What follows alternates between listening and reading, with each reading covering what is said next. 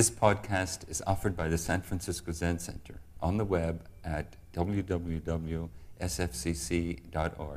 Our public programs are made possible by donations from people like you. Good morning, everyone. I'm having lectern.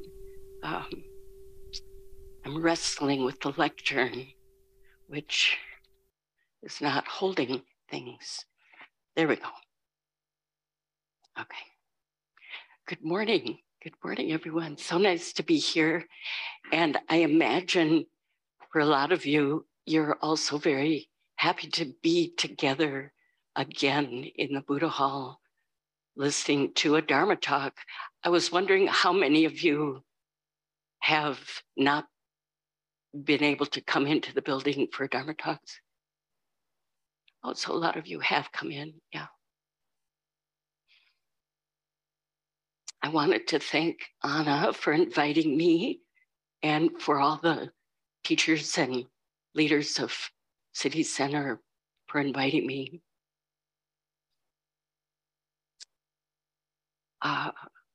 Today, I had planned on talking about something, and I found myself continuing to come back to another topic. And so I just gave up and thought, this is what I need to be talking about again, because I spoke about what I'm going to be bringing up at a Dharma talk at Green Gulch in July. But I've continued to turn it and reflect. And so it feels like there's more there, which is how it works often, always, I think. So thinking about this heat wave that's coming, or here in California, I think right now San Francisco is not experiencing what was predicted, but other places are. And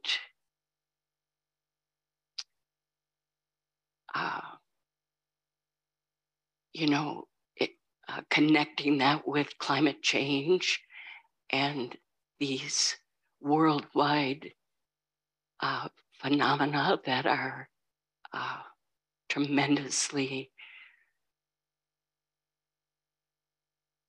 what can I say, extremely serious and sorrowful, and also how are we going to practice and how are we going to help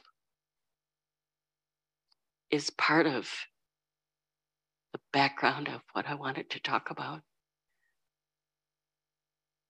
This time of year, for some of you, some friends are leaving and going to Tassajara for practice period. We are having one. And it's that time of the year, the harvest is coming in at Green Gulch on Community Work Day on Wednesday. My job was digging potatoes. And if you've ever dug potatoes, you know what a kind of delightful event it is. You pull up what you can see above earth, and it's connected with some potatoes, and then you dig like a little badger and go under and deeper, and then these potatoes appear. These were red potatoes. They were like jewels in the earth, and you think you found them all, and then you go further and more jewels. It was very enjoyable. So harvest time, the turning of the year, the spring full moon festival in Asian countries, China and other places, the September full moon.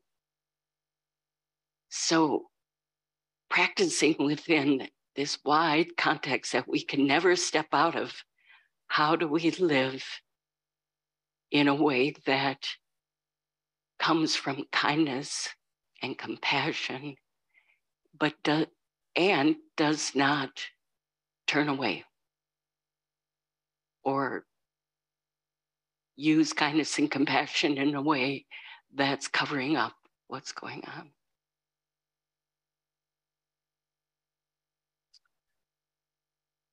So I've been looking at, this teaching and practice of confession and repentance. And I think the reason I was contemplating not bringing it up is because those words often immediately there's some reactivity maybe around them, especially if in one's religion of origin, you were made to do confession practices,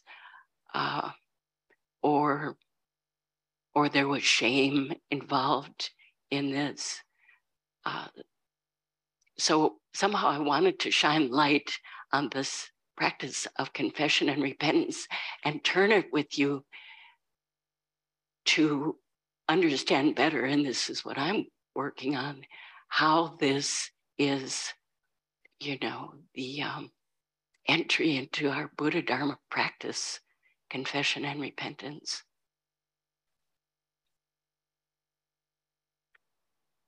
So how am I going to get to this? I wanted to bring up a story of one of our ancestors.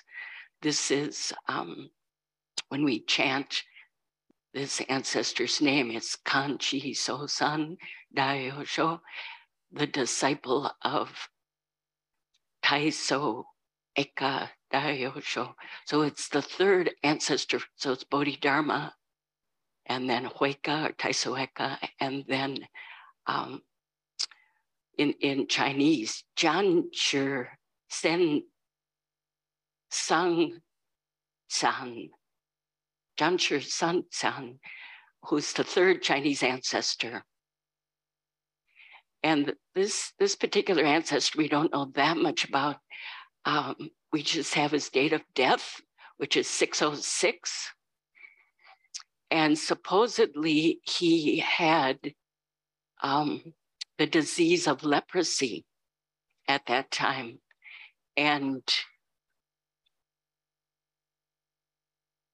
he connected that, and maybe his culture connected that with, unwholesome karma. You have this disease because of transgressions in the past. This is a kind of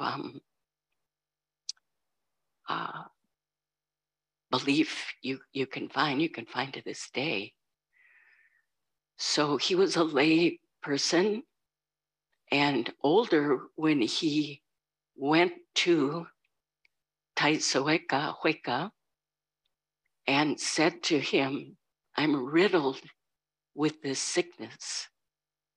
Please absolve me of my transgressions. So he goes to this teacher, second ancestor in China. He's the one who stood in the snow until Bodhidharma accepted him and was very fervent to such a degree that he actually hurt himself as trying to tell his teacher how important it was to study with him. So this Kanchi Sosan's teacher is that person. So he says, I'm riddled with this disease. Please absolve me of my transgressions. And the one translation is of my sin, which is a word that I don't think quite works for me. So after a long pause, actually, Hueka in meeting him said, bring me your transgression and I will absolve you. Bring them. And after a long pause, Kanchi Sosan said, when I look for them, I can't find them. And Hueka said, I've absolved you. And at that point, Kanchi Sosan was freed. So this particular story is pointing to our karmic actions in the 3 times Some of it is wholesome. Some of it is unwholesome. However, both wholesome and unwholesome actions of body, speech, and mind have no self-nature, have no permanent self-being. They don't abide. They're the causes and conditions arising in this way. So when Kanchi Sosan tried to find, what it was that he must have done, where is it? It's long gone. His actions, even the moment before, is long gone. So this teaching of both wholesome and unwholesome have no self-nature or no permanentness is a freeing teaching. Now, the danger in this is, which you maybe have already felt, well, if you're saying that both wholesome and unwholesome have no self-nature, then you can do anything, right? Because neither of them, they're both empty. And that's the kind of what you call Zen sickness, or being caught in doesn't matter because it's all empty. So the Buddha Dharma is being able to swim, is what occurs to me, to be able to live out our lives with this understanding or realization, really, of the no self-nature, the emptiness of our actions, and at the exact same time, be extremely careful and kind and compassionate in all of our actions of body, speech, or mind. Those two together is Buddha Dharma. It isn't just, they have no self-nature, so hey. And it's also not, if I do it this way, then I'm going to be a good person. And being caught in that, it's I take care of my life and all beings, and because this is the Buddha way, which has no self-nature.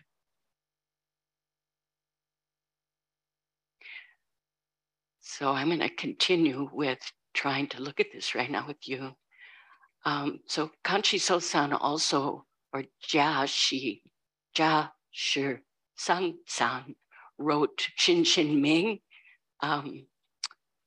Faith in Mind, which many of you know. I think we studied it here for a practice period not so long ago. The first line is, the supreme way is without difficulty. One translation is only averse to discrimination, or another is just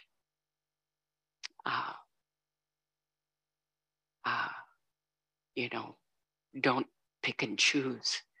This is that same teacher.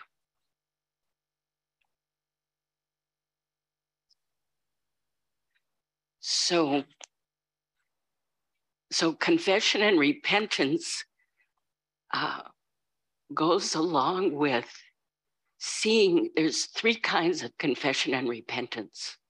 And we practice those daily, actually, here. We didn't at the beginning of the start of San Francisco Zen Center. These were not daily practices, but for the last, I don't know how many years, 20 at least, we've done the formal practice of confession and repentance every morning at the beginning of service, right? And we do it for full moon ceremonies, and we do it for precept ceremonies. So this formal confession and repentance, there's, the verse, all my ancient twisted karma, from beginningless greed, hate, delusion, born through body, speech, and mind, those are the three karmas, I now fully avow. So this formal confession and repentance is called G. The G has to do with the relative, the phenomenal, the conventional, the forms of our life is Ji Sangye, which is this particular kind of confession and repentance. And, you know, that the fact that we do it regularly, it's familiar to us. Maybe we feel friends with doing this practice.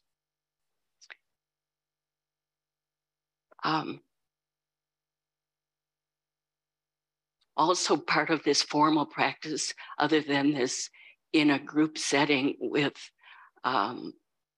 chanting together, there's also this formal confession and repentance that you might do with your teacher, where you bring something up, something from your own actions that you are not comfortable with, you feel was not observing precepts, was actually hurt someone. And you can feel remorse, which is to chew again. You turn it over and you feel it. And when you bring that to someone else, doesn't have to be your teacher, could be a Dharma friend, could be a family member, could be, you know, a stranger even. Sometimes that happens where someone, they feel the most comfortable talking about things like that to someone who knows nothing about them. But it can be very relieving, very, we feel kind of purified in a way, or to get something off your chest. So this is also Ji Sangye. It's formal. It's in the conventional world. It's in the phenomenal world.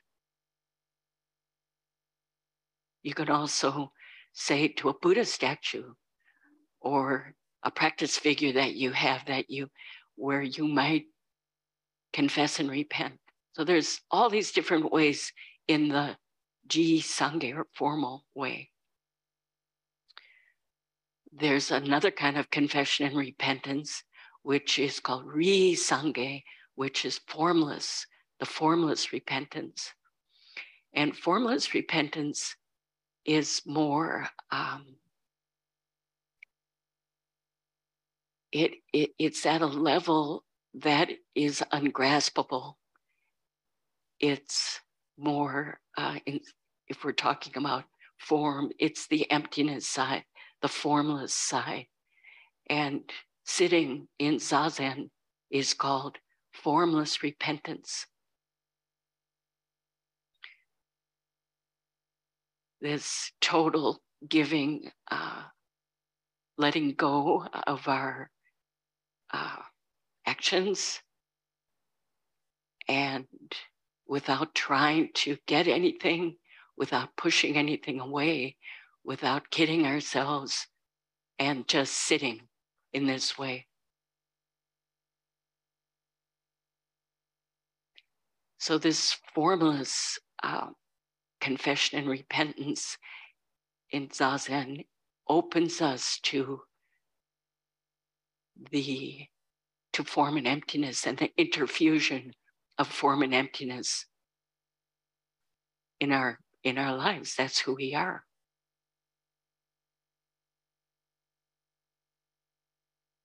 There's a third kind of confession and repentance, which is called Ji So Sangye. And this confession and repentance is the repentance of Jiso, is the true marks of all things, or the true reality of all things. So this repentance it's not about particular actions. It's not sitting open, letting go, and just being the interfusion of form and emptiness in Zazen. Jiso Sangye has to do with confessing and repenting the true reality of the way things are that we don't understand. And because we don't realize it, we cause suffering, we hurt others, we do things based on belief in separate self that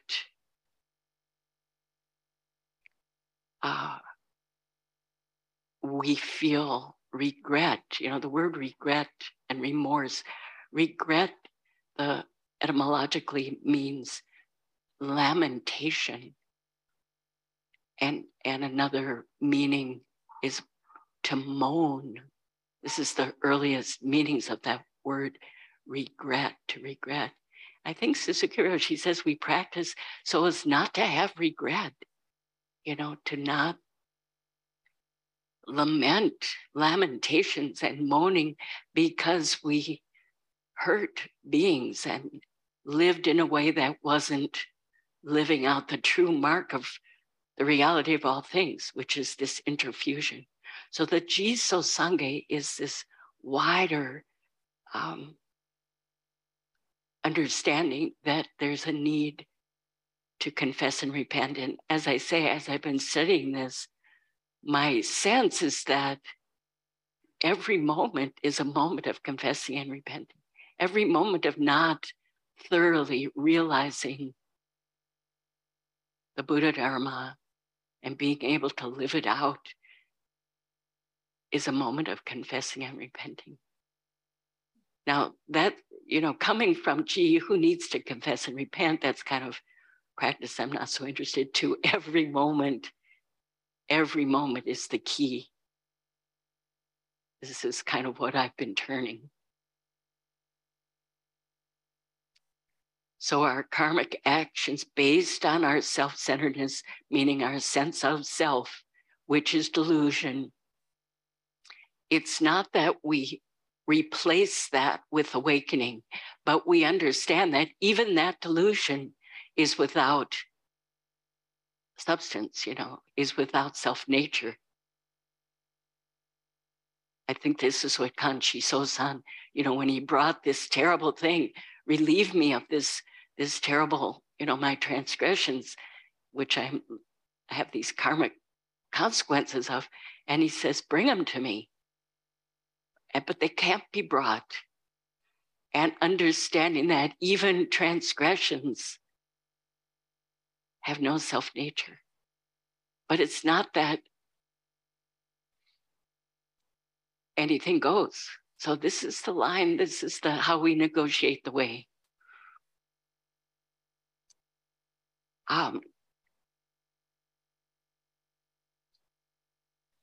So there's a koan that I wanted to bring up, which is Seigen Gyoshi Shinjuran and the price of rice. And this is a koan that's brought up a lot. People bring it up, and I've brought it up. And my now I understand how it connects to confession and repentance, this particular koan. So I'm going to do my best to see if I can express this. So the koan is very simple. A monk asked Ching Yuran, what is the great meaning of Buddha Dharma? And Ching Yuran said, what is the price of rice in Luling? That's the koan. So this question, what is the great meaning of Buddha Dharma, is a question we may all have at times or have right this minute. And the response from the teacher was this question or this statement, depending, what is the price of rice in Luling? Now, Luling in China was known for its rice, this delicious rice.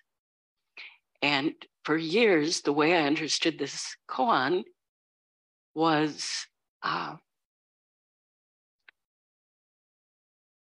you know, the price of rice in Luling is is a dependent co-arising that includes everything. It includes how much rainfall there was, and the sun, and the farmers, and the quality of the soil, and you name it. It's what the middle person did in marketing it, and whether there was a flood, and it just, whether there was famine or disease. What is the price of rice in Luling? You can't say. It's the entire universe, the entire Buddhaverse is manifests as the price of rice in Luling. Everything's there. Nothing's left out. That's how I understood this koan, and I think it still resonates in that way.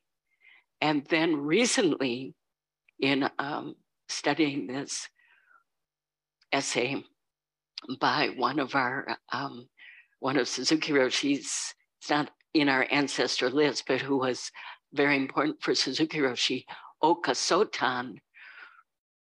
Oka Sotan was the little boy who was in the monastery and sent to buy tofu for lunch in town. And on the way, he saw a circus poster with all these bright colors and pictures of animals.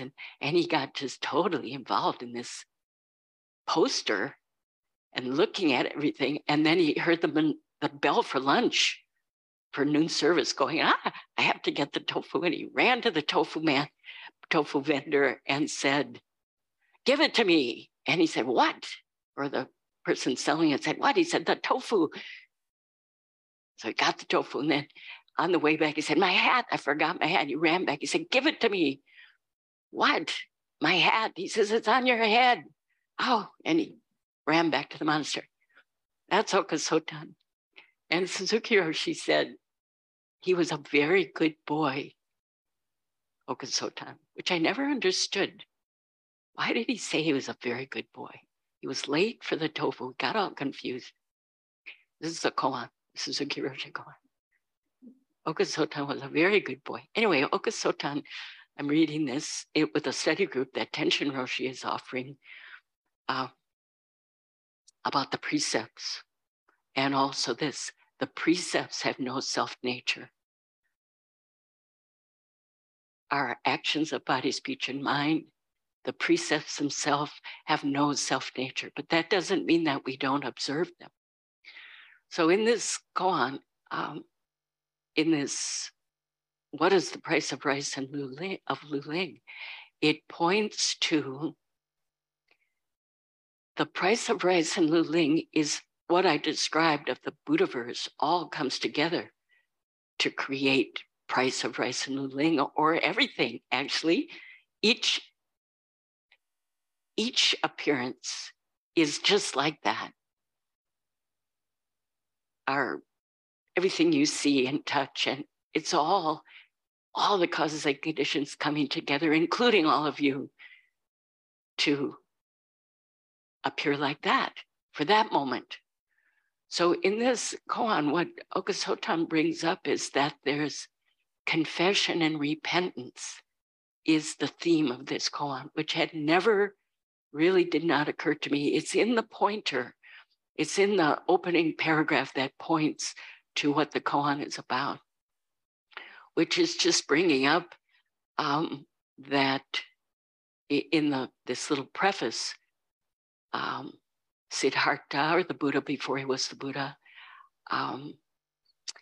took good care of his parents, and in previous lives actually as a bodhisattva in the Jataka tales cut his flesh off and gave it to feed. We have these stories. However, he didn't get written up in the book of filial piety. He wasn't like applauded, like, oh, you did good. And then it says Devadatta, who was the Buddha's cousin who tried to hurt the Buddha, he also wasn't, nothing really happened to him. So this is looking at these wholesome and unwholesome actions with no self-nature, both the Buddha and Devadatta. This is in the pointer. And then it says, what is the great meaning of Buddha Dharma? What is the price of rice and Luling? So what I, in turning this, how I understand this is the price of rice and luling is the reality of all things, the ocean of reality. And this Jiso Sangye, this confession and repentance of the true reality of all things, not understanding the true reality of things, which is the price of rice and luling or anything else. This calling to confess and repent as an entryway into our practice life. Now, I wanted to bring this up also, which is about the price of rice.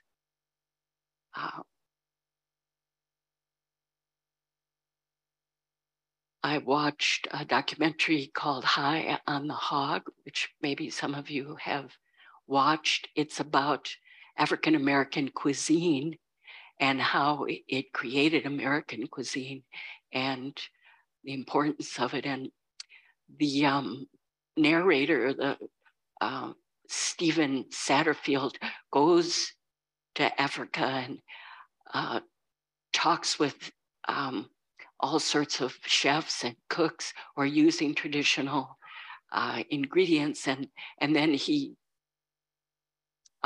tours America, and it's very, it's difficult to watch in many ways because it brings up the horrors of enslavement and the transgressions, created and continuing over so many hundreds and hundreds of years. And while in this documentary, one of the episodes was about Carolina rice, which is called Carolina gold.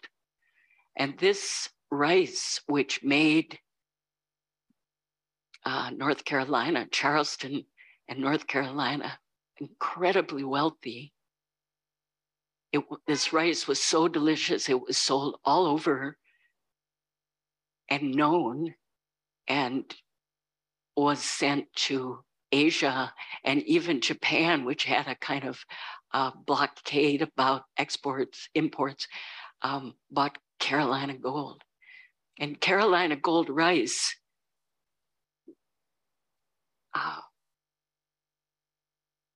from this documentary, the African-American enslaved people knew how to grow rice and knew how to do it. And they were set to clear swamps and cut trees, move earth and create these rice paddies. And many people died. It was very difficult work. And also the swamps had mosquitoes. After the talk I gave in July,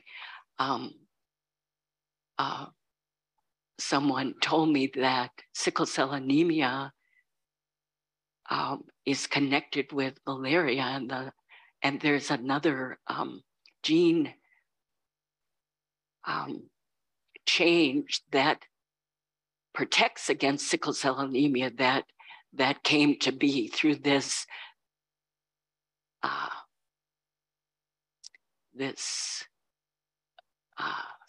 being forced to be in these swamps and so forth that over all these years developed. So this connection with sickle cell anemia, I hadn't known. Anyway, this rice called Carolina Gold was the most delicious. What is the price of Carolina rice? That was my question. What is the price of Carolina Gold? The price, we can't measure it. It's fathomless. The human price of this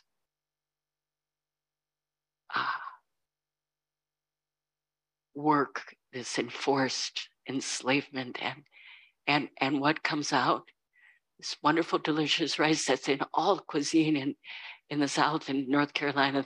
They were saying rice was just all these rice dishes and all. Well, after the Civil War, after emancipation, the production of it dropped 80%.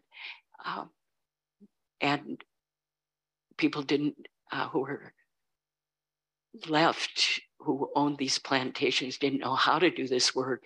And it was almost lost, this Carolina rice, Carolina gold. However, just to complete that story, this person, a white man, actually took it upon himself to bring it back. And he has a mill, and to repay, he gives away seed to whoever wants it, and he's trying to do it with that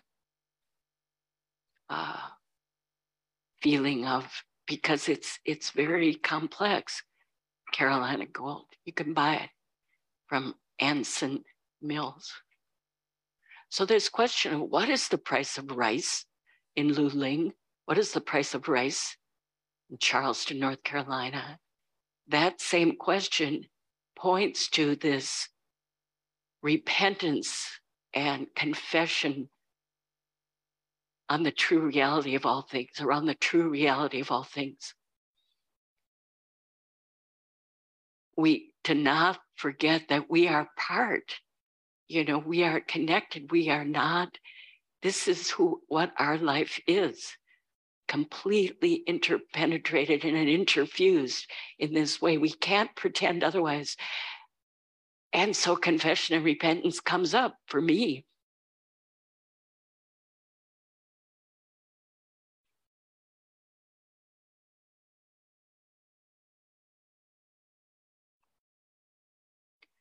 So in this Okasotan essay, he's saying, he brings up this koan, what is the great meaning of Buddha Dharma, or he says great purpose. And then he says, people answer, what is the price of rice and luling? And then he says, and if one asked, what is Buddha? They would answer, I don't know who the they is exactly. And then this, I've been turning this for the last month or so. What is Buddha? It's another question. And what they would respond is, a new bride rides a donkey and the mother-in-law leads it. A new bride rides a donkey and the mother-in-law leads it. That's the response to what is Buddha. Now, if you're anything like I've been, it's like, what? New bride and a donkey and the mother, what's it? So I've been turning this and discussing it. So how is this Buddha? And then how is this, what is this to do with confession and repentance? It's so wonderfully a Zen expression, the new bride. So this is what I've turned for the new bride. In China and also in Japan and different places, the bride leaves their home, right? They leave the family of origin and go to, this is a heterosexual couple, right? Goes to the home of the husband. And that may be a very scary experience, a very dreaded experience, a very exciting, what fun to leave behind my old place and new adventure. We don't know what it is, but this new bride is riding a donkey that's being led by her mother-in-law, who also left her home and family and went off. So she understands exactly what the new bride might be going through. And the two of them together, this is what is Buddha? What is awakening? And as I looked at this and imagined this, what I saw was, form and emptiness walking together. They each, harmony of difference and equality, it together is the Buddha Dharma, is Buddha, is awakened mind. It's not just one or the other. So that's how I saw it. You can turn it yourself and see what you see. But the two of them are both without self-nature, without separate nature, and walk together and are entwined in harmony. This feels like it's harmony. Then it says, this is the confession and repentance of our school. A newly married bride rides a donkey, and her mother-in-law walks along, leading it. Don't you find that amazing as an image, and that it's connected with this confession and repentance? For me, this confession and repentance right there in this instance is the So Sangye, the confession and repentance of the true reality of all things, how things exist, how we all exist really together. And when we don't understand that, myriad,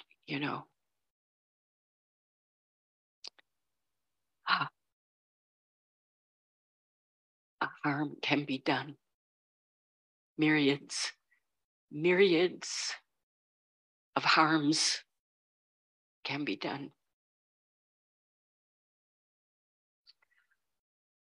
So I think that's what I wanted to bring up with you. I'm sure I'm forgetting something. I've got more things here.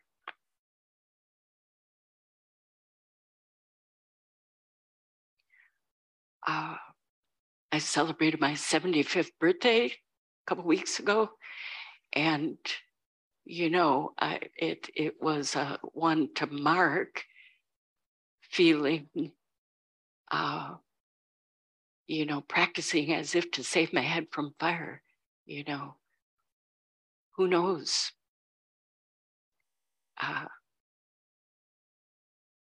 The time left to practice with all beings and to take up the Buddha Dharma, realize Buddha Dharma.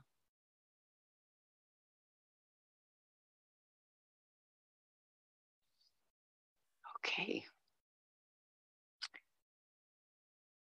Thank you very much. Thank you for listening to this podcast offered by the San Francisco Zen Center. Our Dharma talks are offered at no cost, and this is made possible by the donations we receive.